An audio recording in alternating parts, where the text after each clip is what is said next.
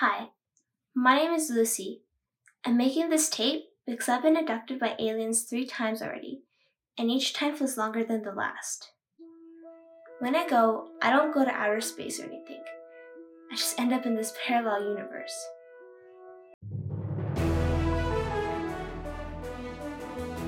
All right, welcome back to Short Live.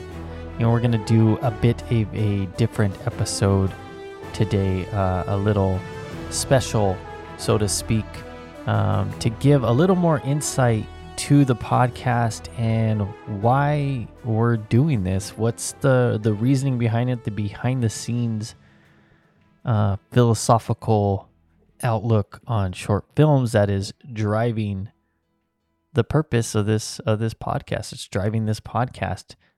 And I thought I would do it by talking about a short film that I made in 2018 that really changed my mindset and the trajectory of my film career and how I even looked at filmmaking in general. So the name of the film is Lucy in the Sky, which is obviously a play off of a Beatles tune, and it is about a young girl in middle school age, like 12 years old, 11 or 12, and she gets abducted by aliens, and it happens frequently. And the aliens are abducting her to kind of guide her towards the truth of what happened to her brother, who mysteriously disappeared some years prior. I made the short with 3 people. Well, 2 people. 3 with me. My daughter, who was 12 at the time, and my wife. And that was it. We had no crew, really no help outside of that. And we did it together, and we did it mostly in one night. And it kind of came out of, I think a pretty decent concept and a really long monologue. And at the time, my daughter, Kailani, had been really into acting. She had been doing some small parts in movies in New Mexico. She was very in tune with the craft of acting. At a young age, she could break down a script. She could put some actions to it, and she could really tap into emotions. And so, I wanted to use that. So I kind of wrote a story around that. And rather than, wait for people and for getting the ball going with like a number of crew, I was just like, let's just do this. I had a camera, the Sony A7S, which is a really great camera for low light because the sensor, especially at the time, was like one of the best sensors you could have. You don't need a lot of lighting, and you could really push that to the max. And so I didn't need for this, I knew if we shot it at night, it would come out great because I could just use some, natural light that we had either from the moonlight when we're outside or inside.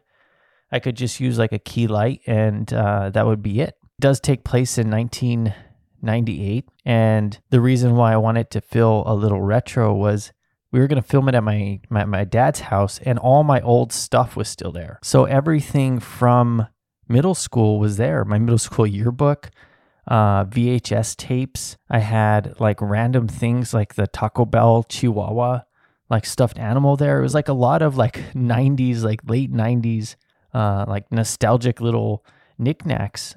So I thought, well, we could use those.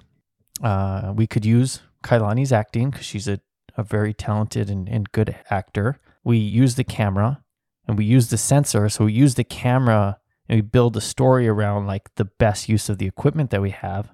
I also used, at the time there was like an app that made your videos look like VHS. I mean, now it's like a standard feature on every, on Instagram or whatever, but back then you downloaded like an actual app. And so I was like, well, this would be cool because I could shoot this on my phone, like part of it, like her talking to a camera. That would be VHS. And granted, the VHS like filter or feature that it had was kind of more in line with like what an 80s camcorder was like rather than like a 90s camcorder, but the audience isn't going to care. But anyways, I wanted to use that, and that would help kind of ground it in like the retro feel. I used a lot of jump cuts because I had been watching a lot of YouTube and a lot of Casey Neistat's vlogs, and had really seen that using jump cuts was like a great way to really like kind of trim out some of the fat, or like when you're doing things kind of low budget and guerrilla, you don't always capture everything that you need or you want. And jump cuts just kind of keep the story moving without having to really bridge that. And if it becomes part of the style, then your audience just kind of accepts it. So we shot it in one night. Well, actually, we shot most of it in one night. Well, the next day, it was the next, God, I can't even remember. I don't know if it was the next day or the afternoon before we shot the night scenes. You know, Kailani and I really worked on the monologue, and it was tough. It wasn't easy because I really pushed her to really go for it, you know, with this, and she did it, you know, and I might have pushed a little too hard for a child actor, but she, at the end of it, she was really proud of what she did. So I edited the film. When it was done, it felt more of a trailer than a short film, but it did tell a little bit of a story. So I submitted it to a Latino film festival, Cine Magnifico, and it got in.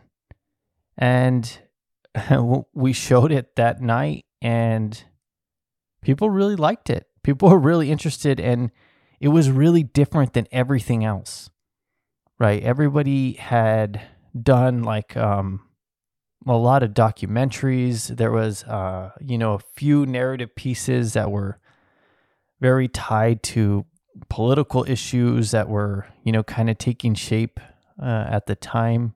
And ours was the only one that felt just like a regular movie with like a story that a lot of people could relate to or find interesting. But the thing is, like, why I'm talking about this was, it was eye-opening to me because it was like, I wanted to make something. I wanted to make a short film, and I wanted to do it with people that wanted to make a short film too. Not people jostling for position of who was better and who could stand out more. It was just like the three of us just wanted to do something as a family. And so we did. We created a film. There wasn't any judgment or hierarchy. The three of us just we contributed to it all. We were creatively involved, and we had fun. And that's what I think short films are about. And I think it really gets lost. Most of these short films that we all make won't go anywhere. And that's just reality. And that's okay. You're going to put a lot of effort into something. You're going to put a lot of energy and time and money and relationships, and you're going to create something. And maybe you get some play out of it. Maybe it goes to a film festival. Maybe it turns into something more. I mean, that's kind of what we all hope, right? But you have to do it just because you want to do it, because you enjoy making movies, because you enjoy working with people, because you want to hang out with your friends, and rather than, spend a night drinking or doing something like that, like you're making a movie. And that's what I feel, at least in my, career as a filmmaker or whatever. I don't know if career is the right word, but is the most enjoyment I've had making movies has been when it's like, I'm with this collective that just wants to do it. And we're going to make it. And then hopefully something happens. But if not, it's cool. Like we made something really fun and enjoyable, and we told a good story, and it looks professional. And at the end of it, we're just pleased with ourselves, and we grew as creatives. I'm not sure if I'm coming back this time. So if you find this tape, you know I'm out there. This is Lucy signing off.